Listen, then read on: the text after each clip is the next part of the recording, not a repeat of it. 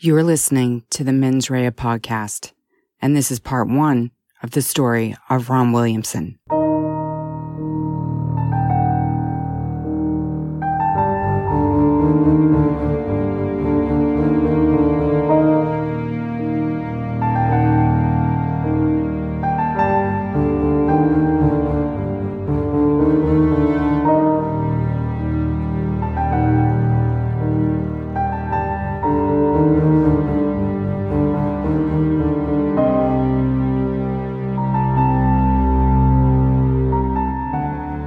December of 1982, Debbie Sue Carter was 21 years old. She was an independent, fun-loving girl from Ada, Oklahoma, and lived on her own in an apartment. She had moved out of her mother's house when they argued about her lifestyle. Debbie had been brought up in the church by her mom, but as she grew up, she found that she liked going out late and dancing and flirting with the boys, living her life. And she worked hard for her independence, too. She had 3 part-time jobs, one being at a local bar on the outskirts of the town called the Coachlight. On the 7th of December, Debbie was at work, but it was quiet. She asked her boss if she could knock off early and hang out with her friends, and he said that that was just fine.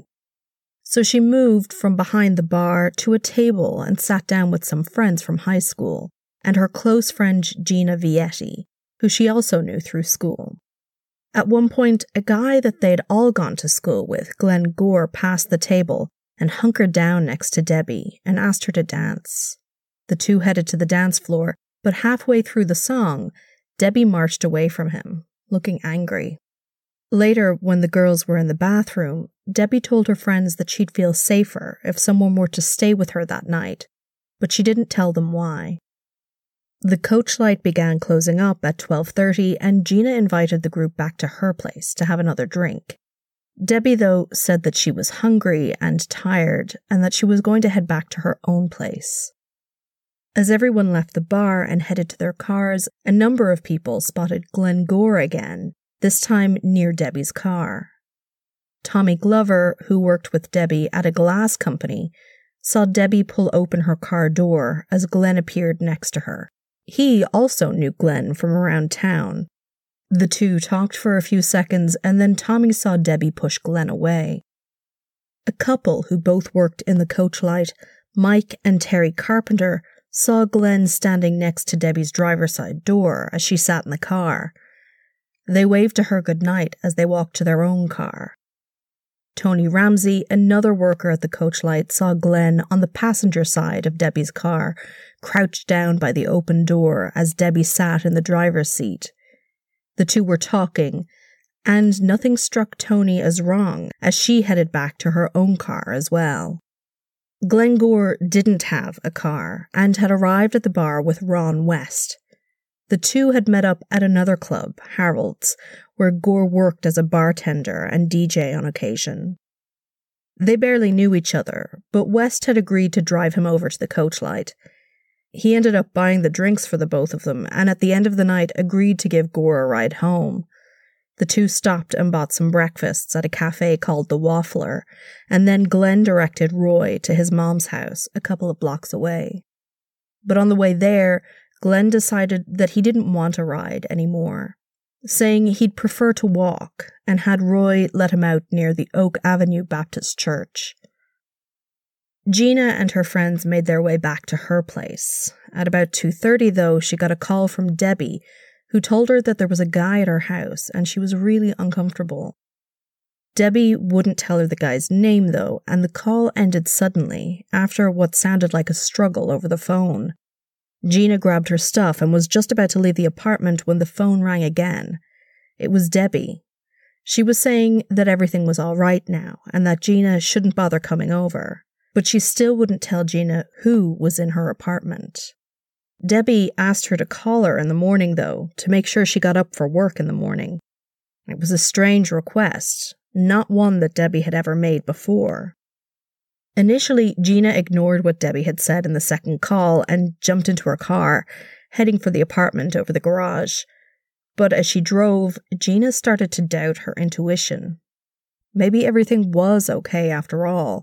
Maybe Debbie didn't need her. And what if she was barging in on Debbie and some guy having a good time?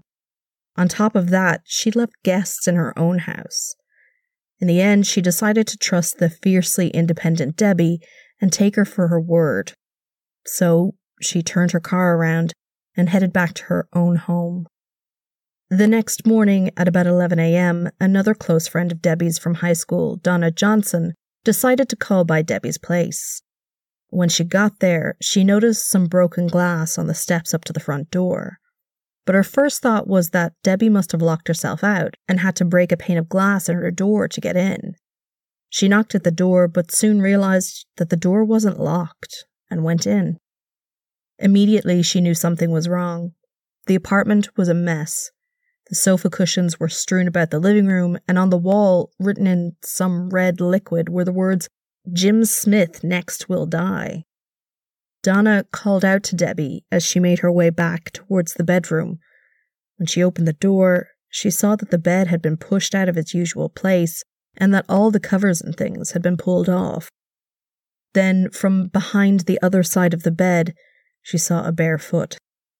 She made her way across the room to the other side and saw her friend lying there, naked and face down, covered in blood, with something written on her back, again in red liquid. Donna froze in panic before backing out of the room and into the kitchen, where she saw yet more words scrawled in red, before the thought that whoever had done this might still be in the house. She fled. Donna made it down the street to a convenience store and rang Debbie's mother, Peggy Stillwell. She told her what she'd found in her daughter's apartment, and in her shock, Peggy had her repeat it a number of times. Initially, she just couldn't make sense of what she was hearing. But when she realized what she was being told, she rang her ex-husband, Debbie's dad, Charlie Carter. No answer there, so she called Carol Edwards, who lived near to her daughter. Peggy told her something was very wrong and asked if Carol would check in on her daughter. As Carol made her way to the apartment, Peggy got through to Charlie, who also raced to Debbie's place. Carol and then Charlie entered the apartment and saw Debbie's body lying on the floor and the state her place was left in.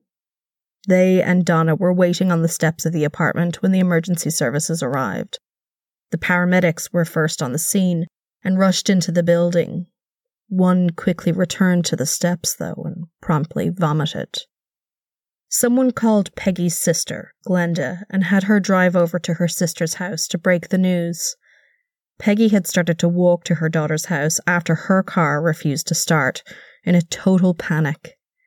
And when she saw her sister's face, she collapsed in the street.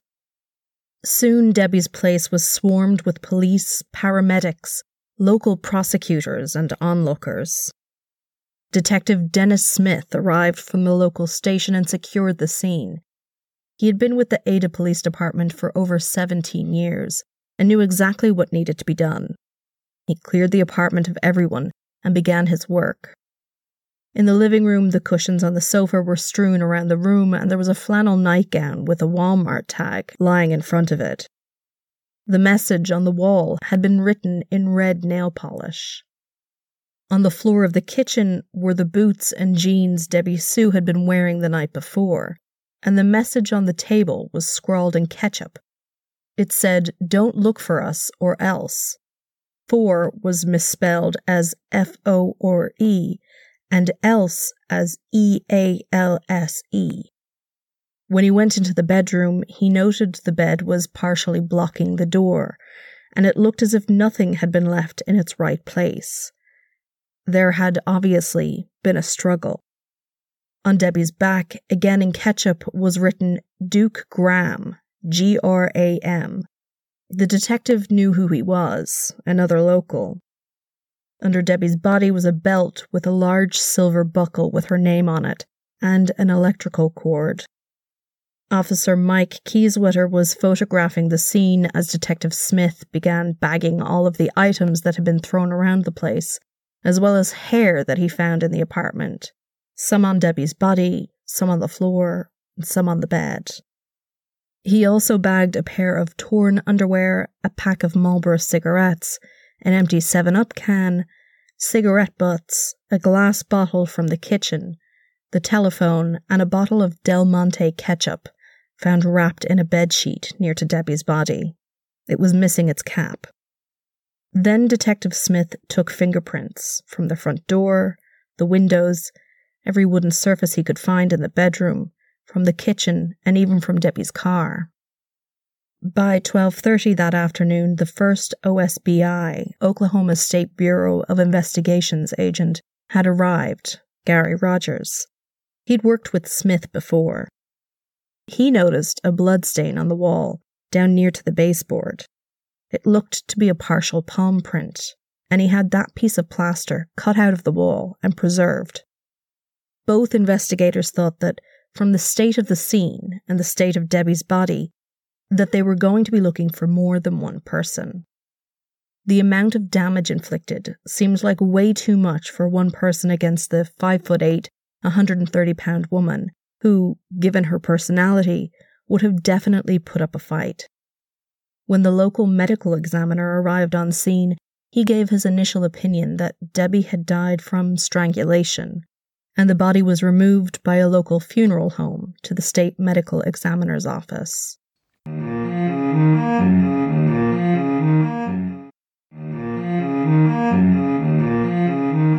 Quickly, news of the attack on Debbie and her death got out. Her male acquaintances were asked to report to the local police department to give fingerprints and samples of saliva, head, and pubic hair. They began to show up immediately. Not one of them refused the request. Some were contacted directly by police after taking a list of names from friends and family, and some just heard about it on the grapevine. One of those was Glenn Gore. He'd been back at work at Harold's when he found out and immediately went to the station to give his account of seeing Debbie the night before. He told the police that they'd talked about painting Debbie's car, but that was about it. He said he'd never even been to Debbie's apartment. Somehow, among the stream of young men who were answering questions and handing over samples, Glenn never did have his fingerprints taken, nor were any of his body samples retrieved at that time. The next day, on December 9th, Debbie's autopsy was performed. In addition to the ketchup on her back, the word die had been written in red nail polish across her chest. There were small bruises all over her arms, face, and chest, and larger abrasions and bruises across her neck. It didn't appear that the cord or belt had been used as binding at any point. There was no sign of this at the examination. There were cuts on her lips, and a washcloth had been shoved far down into her throat. There was bruising to her vagina, and her rectum was dilated. At this point in the examination, the cap from the bottle of ketchup was found. She had suffered from collapsed lungs, but there was no sign of any other trauma, no bleeding on the brain or anything like that. Her blood alcohol level was 0.04, which was a pretty low reading. Her fingernails were clipped and preserved as evidence, and swabs were taken, which showed the presence of spermatozoa. Hair samples were taken from her body also. Debbie had died from asphyxia, caused either from the washcloth or from having the electrical cord around her neck, or some combination of both. Meanwhile, the police investigation continued. 23 names of people who were in the coach light the night Debbie had been killed were gathered, and each person was interviewed. The police didn't need time to track down the names that had been scrawled at the crime scene, however. They were well known in the area. Duke Graham and his wife Johnny had a nightclub in Ada, and Jim Smith was a small-time criminal who was in prison at the time of the murder. Duke Graham quickly turned up at the local police department and provided a solid alibi. Whoever had murdered Debbie for some reason wanted to try and involve those two, though, but the police struggled to find a suspect.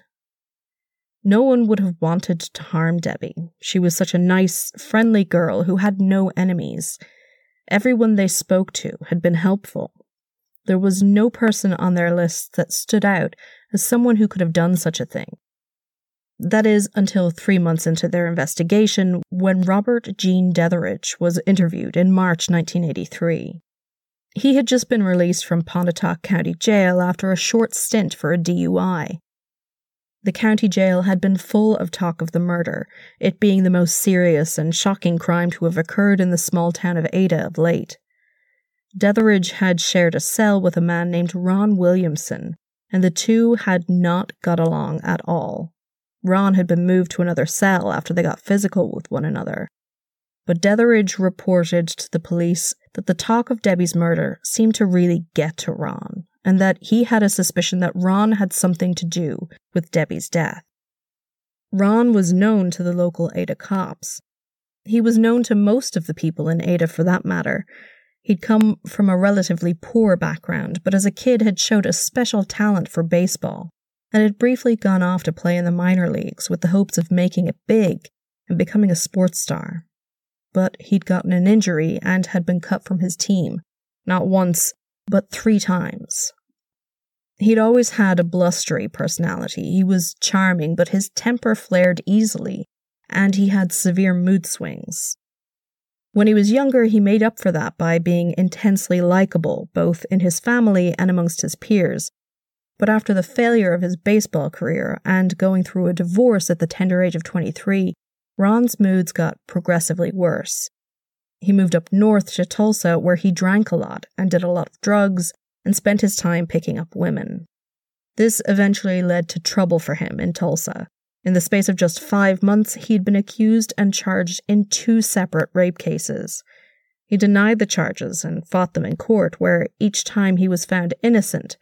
But of course, that meant very little in terms of what people thought of him. He left Tulsa as his behavior got more and more erratic, with what little reputation he had left ruined. From then, he was in an ever-increasing decline into mental ill health. He couldn't keep a job. He slept most of the time. He reported hearing voices. He was diagnosed as manic-depressive, and then as schizophrenic, and then as having dysthymia. He wouldn't take his medication, and every attempt to get him sober in a clinic or be treated for his illness ended in Ron leaving the facility after only a few days. He bounced between his mother's or his sister's houses and friends that would still have him, never staying long in one place because he wore out his welcome really quick. Most of the time he lived in an apartment of sorts in his mother's garage, where he was only minutes' walk from Debbie Carter's place if you cut down a back alley. He couldn't keep a steady job, he was loud and abrasive and constantly needed to be the center of attention. He kept odd hours and borrowed money to go out and drink. The Coach Light in Ada was a regular spot for him. People said you knew when Ron was in a bar because you'd hear him going on about himself and his baseball career. He fancied himself a ladies' man and he'd try it on with the girls there. But by his late 20s, he'd gone from a well-dressed and confident future athletics star to an unkempt and dirty, disheveled man who only left his house to end up in bars bragging that he'd once been a famous baseball player. And he was incapable of going more than a few months without a DUI or a public disorder offense. The police in Ada knew him well, all right. So in March, Detective Dennis Smith and Mike Keyswater headed out to the Williamson place and questioned Ron with his mother, Juanita. He said he didn't think he knew Debbie, that of course he knew the name because the murder was all the town was talking about, but that he wasn't sure if he'd ever actually seen her. When asked where he was on the night of the 7th of December, 1982, Juanita pulled out her diary and told the detectives that Ron had come home at 10:30 that night. Ron agreed to give samples to the police and followed them to the station after the interview was over. 3 days later, the police turned up at Ron's again, asking the same questions. They were also looking into one of Ron's acquaintances, Dennis Fritz. He was new in town, and when the police came to question him, he said he'd never seen Debbie, didn't know where she lived, and had never driven Ron to the bar. Nevertheless, the police were working under the theory that 2 people had committed this crime, and so it seemed anyone who could be linked to Ron was fair game. Dennis and Ron had started hanging around with one another after Dennis saw Ron playing guitar outside a convenience store in the town. He was in and out of Ada because his daughter lived there with his grandmother while Dennis worked in a school a few towns over. Dennis's wife had been murdered a few years previously, and he'd never really gotten himself together after that. He thought Ron was a weird guy, but he liked hanging out with him, playing guitars and drinking. They soon started to go out to clubs together, and Dennis discovered Ron could get him into a whole heap of trouble. At one point, Ron stole his car, and Dennis had to report it to the police. He stayed away from him after that, but the local police remembered that they had had a friendship. So Dennis Fritz got a call from the Ada police. They asked him to come down to the station and to answer a few questions. And Dennis went over, not knowing at all what it might be about. They asked him about Ron and Debbie and where he had been on the 7th of December. He said he'd never met Debbie and would have to think on where he was that day because he wasn't sure. They asked him to take a polygraph test. Dennis didn't want to. He was a science teacher and knew that they weren't considered reliable, but he didn't want to look suspicious, so he agreed. When the day came to travel to Oklahoma City to take the test, though, he was incredibly nervous, and so he took a Valium to steady his nerves. After it was over, the OSBI agents told him that he'd failed, spectacularly. He told them that that was impossible, and eventually admitted that he'd taken the drug. Another test was arranged for him to take in Ada. Again, Dennis was incredibly nervous and was told that he had failed the test spectacularly yet again. He was then interrogated by the police for a number of hours, with the full good cop, bad cop routine and everything. He continued to deny any knowledge of the crime, and even agreed to hand over saliva and hair samples, no problem. He was innocent, and had nothing to do with Debbie Carter's death. Problem was, the police didn't believe him. They were even more suspicious when they found out he'd called in sick to work the day after the murder. They began sitting outside his house and watching his every movement, convinced that good old police work would help them crack the case.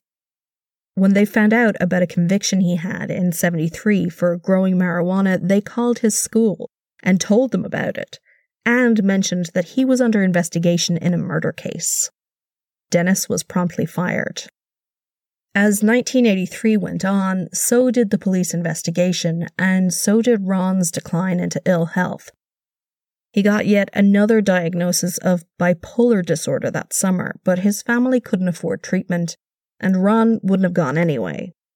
He tried to get himself into East Central University's vocational program to study chemistry or physical education, and applied for financial aid as well, which was granted. But when Ron showed up with two rather rough-looking buddies to pick up his check, he was told he'd need to wait in line to get it signed by a staff member. Impatient, he instead forged the signature and cashed the check for $300. Someone saw him doing this and knew his reputation around town and told the police. The next day, he was picked up for forgery. This was a felony and carried a possible 8-year sentence. He got sober while waiting in jail, but with no medical treatment, his mental health declined even further. He was questioned again on the 9th of November in relation to the Debbie Carter case and took yet another polygraph test. In December, Glenn Gore was brought back into the police station to give another statement. His story was much the same, except this time he mentioned a new detail. He had danced with Debbie Carter because she had asked him to, because Ron Williamson had been bothering her. It was another scant detail in the case against Ron and, by extension, Dennis Fritz. But all the details were scant at that point. None of their fingerprints had been found at the scene, no one had seen them nearby or heard anything suspicious that night. The hair evidence had yet to be tested, so they might have something going for them there, but who knew? That kind of evidence could be hit and miss. And yet the Ada detectives were sure that these two were the guys. They'd killed Debbie Carter. In January 1984, Ron pled guilty to the fraud charge and was sentenced to 3 years. Meanwhile, no further progress was made on Debbie's case, And while it slowly went cold with the police unable to find more evidence against their prime suspects, another terrible crime was committed in Ada.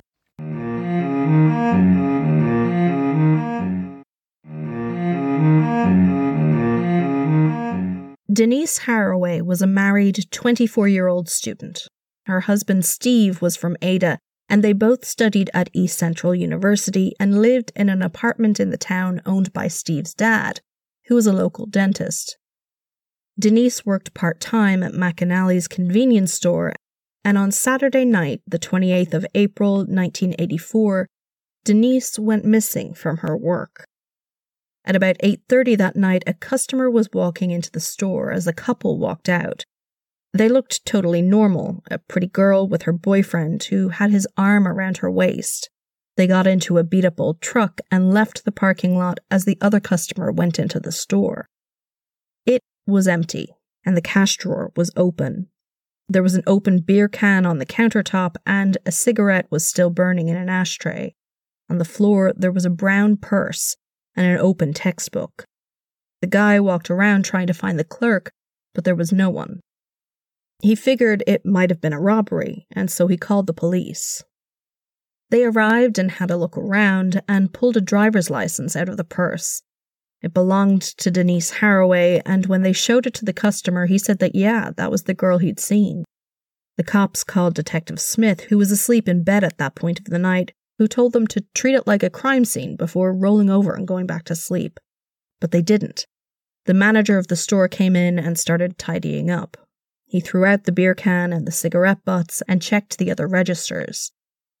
All the other money was intact. There had been $400 under the counter, ready for transfer to the untouched safe, and $150 in the second register. Then Steve Haraway got a call in his home. He was to come to McAnally's. He had to identify his wife's belongings and give a description of what she had been wearing to the police. Despite the fact that the crime scene had been badly handled, the search for Denise got underway quickly the next day as the sun came up, with local volunteers turning up in force. A clerk at another store down the street remembered seeing two suspicious-looking guys in and around the time Denise disappeared. They were in their 20s, both had long hair, and had been acting weird. They'd played a game of pool at her place before leaving in an old pickup, and she'd been relieved to see them go. They'd creeped her out. But nothing came of the search, and by Monday, missing posters with Denise's face were going up all over Ada. There was a composite sketch drawn up of the two weird guys, and the customer at McAnally's said one kinda looked like the guy he saw. But there were still no clues as to where Denise might be. The sketches and the story of Denise's disappearance were handed over to the local media, and after the nightly news, finally tips began to come in to the Ada Police Department. Two names in particular were mentioned a lot, both in over 30 tips each. Billy Charlie, who went to the station and gave a statement, including an alibi, and Tommy Ward, who was familiar to the Ada Police Department. He had a couple of misdemeanors. He came in too and said he'd been fishing with a friend, Carl Fontenot, and then went to a party that night. It was noted during the interview that it looked like Tommy had recently cut his hair himself. It was uneven and kind of hacked off, so the police took a picture of it. Then they called Carl Fontenot to check out the story, and they wanted him to come in too, but he never turned up. Soon the tips stopped coming in, and searches stopped happening, and it was suspected that Denise would not be coming home. But the police were no closer to figuring out why, and hoped that something would happen to crack this case too. In early October 1984, it looked as if the police may have gotten their break. A young man, Jeff Miller, arrived at the station and told Detective Smith that he had some information for him. Two girls had told him about a party they were at the night Denise went missing. He hadn't been there himself, but the girls said that they'd all been down by the Blue River and they'd run out of beer. Tommy Ward volunteered to go and get some and borrowed a truck from a girl named Jeanette Roberts.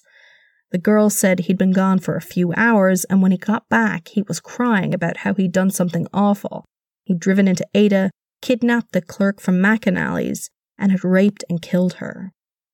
Detective Smith pursued this lead, though he never asked why the girls hadn't come forward or why it had taken Jeff Miller 5 months to turn up at the police department. He first found the 2 girls who had left the Ada area already. They told him that they weren't at a party that night and that they'd never been at a party where Tommy Ward was present. The next port of call was Jeanette Roberts. She lived in Norman with her husband Mike and confirmed that she, Mike, Tommy, and Carl Fontenot had partied down at the Blue River, but she was pretty sure that they hadn't been there the night that Denise went missing. She definitely never heard Tommy tell a tale about killing the clerk. That hadn't happened. Tommy happened to be living with the Robertses. He wasn't keen to talk to the police, but eventually agreed. He'd already talked to them while he was back in Ada, and had actually left because he was sick of people remarking that he bore a similarity to the sketches drawn up of one of the suspects in Denise's disappearance. He'd been in trouble before, nothing serious, but with all that over his head, he had figured he'd best move on. So when the cops turned up in Norman asking questions, Tommy didn't want to go to the station to give a statement, and it took a bit of convincing to get him there. He was read his rights and a video recorder was turned on. The Ada detectives were particularly interested in the statement that he had given 5 months before. Since then, his story had changed. He said he'd worked at his mom's and then gone to a party, getting home at about 4 a.m. that night. But he'd initially said that this had happened the day before. The detectives were immediately on him, asking why he had lied and why they should trust that this was what had actually happened this time. They accused him outright of going to rob McAnally's and then abducting Denise. They asked him what he'd done and where he'd taken her. He denied everything. Then they asked him to take a polygraph. Tommy said sure. He hadn't done it and he had nothing to fear. And at least this might get the cops off his back. So on the 18th of October, Tommy headed to the OSBI office in Oklahoma City for his polygraph. After the test, he was told that he'd failed it and that they had some questions for him. Detective Smith was joined by Agent Featherstone. Tommy told them both that there was no way he had flunked that test. He hadn't done anything. They had the wrong guy, and there must be some sort of mistake. This whole thing had him nervous. He told them that he'd even had a bad dream in the run-up to the test. Featherstone was interested in this, and he asked what the dream was about. Tommy described it. He said he'd been sitting in a truck with a girl and 2 other guys out by the old power plant in Ada. One of the faceless guys had tried to kiss the girl and she said no, and Tommy had told him to leave her alone. He'd wanted to go home then, and the second guy said, "You're already there," and next thing Tommy knew, he was at home, washing black liquid off his hands. That was it. Featherstone honed in on this dream and said that the guys in the dream were Carl Fontenot and Odell Tidsworth, and they'd been with him the night Tommy took Denise. Tommy continued to deny all of this, saying he didn't even know Odell, but the questioning got more and more aggressive. After hours of an unrecorded interrogation, Tommy realized that he had to give them something, or that this would never stop. As the detectives put questions to him about what had supposedly happened in this dream, Tommy began to agree with them, and then they began to go over details, over and over, details that had never featured in Tommy's dream. As different locations were mentioned, calls went out to the police in Ada to go and search there for Denise's body. But of course, no body was found. After hours of this, with no break, no food, nothing to drink, the officers finally turned on the video recorder. Tommy knew what the cops wanted him to say at this point, and in a haze he went over the story that had come from over 4 hours of questioning. He kept tripping up on Odell's last name, Tidsworth, who he'd never met before. The so-called confession statement was recorded, and by the time it was over, Tommy had been there for over 9 hours. He was finally allowed something to drink and a cigarette. A couple of hours later, Carl Fontenot was arrested and went through the same thing as Tommy had just hours before. Though the whole thing this time was a bit easier with Carl, he confessed far more quickly. Immediately after, though, he said that the whole thing was a lie. He later said he'd never been to jail before, and he just told the cops what they wanted to hear to end the whole experience. He was innocent and just wanted the questioning to stop. He figured that the truth would be sorted out later. Carl and Tommy's confessions may have been taped and on the record, but they didn't make much sense when taken together. The general outline of the story was consistent. They'd gone to rob the store, abducted Denise, raped her and killed her, dumping the body. But none of the details matched up, not even how they'd killed her or where they'd left her body. On the 19th, Odell Titsworth was arrested. He had a record, a serious one, unlike the other two young men. He had 4 felony convictions on his record. And he wouldn't say a damn thing to the cops. After he was thrown in jail, he remembered that he'd actually been in a cast at the time Denise was abducted. He'd gotten into a fistfight, with the police no less, and had a cast on his arm. There was no way he could have been involved in the crime the way the other two had said he was. The press was informed that Denise's case had a break and that 3 men had been arrested. The police said that they were searching an abandoned building near the old power plant in Ada, and that it had been burned down after her body had been dumped there. At the search, a jawbone was found, and this too was reported to the media. It turned out while the search was still ongoing that the property had been burned 10 months before Denise's disappearance by its owner, and that the jawbone they found belonged to a possum.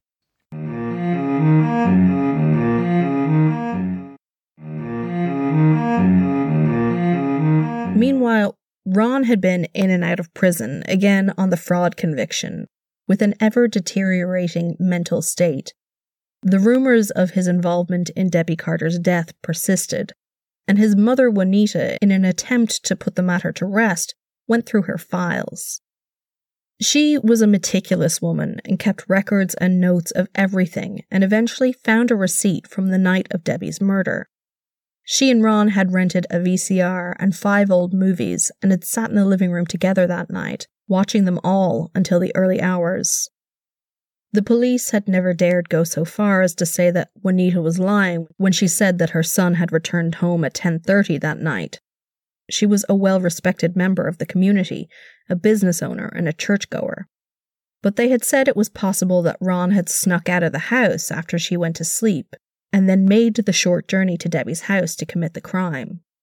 These receipts, though, meant that he hadn't. They'd been up together on the couch for most of the night. Juanita brought the receipts to the detectives and made a statement, with her lawyer watching her speak to camera from an adjoining room. But for some reason, the statement wasn't recorded, and no records of Juanita's visit to the police department that day were made. In 1985, Juanita passed away from ovarian cancer. The Williamsons fought to have Ron, who was still very ill and in prison, allowed out to visit her before her death and then to attend her funeral.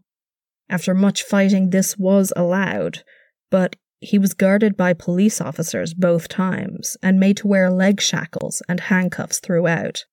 At the time, he was only in prison for fraud on a $300 check.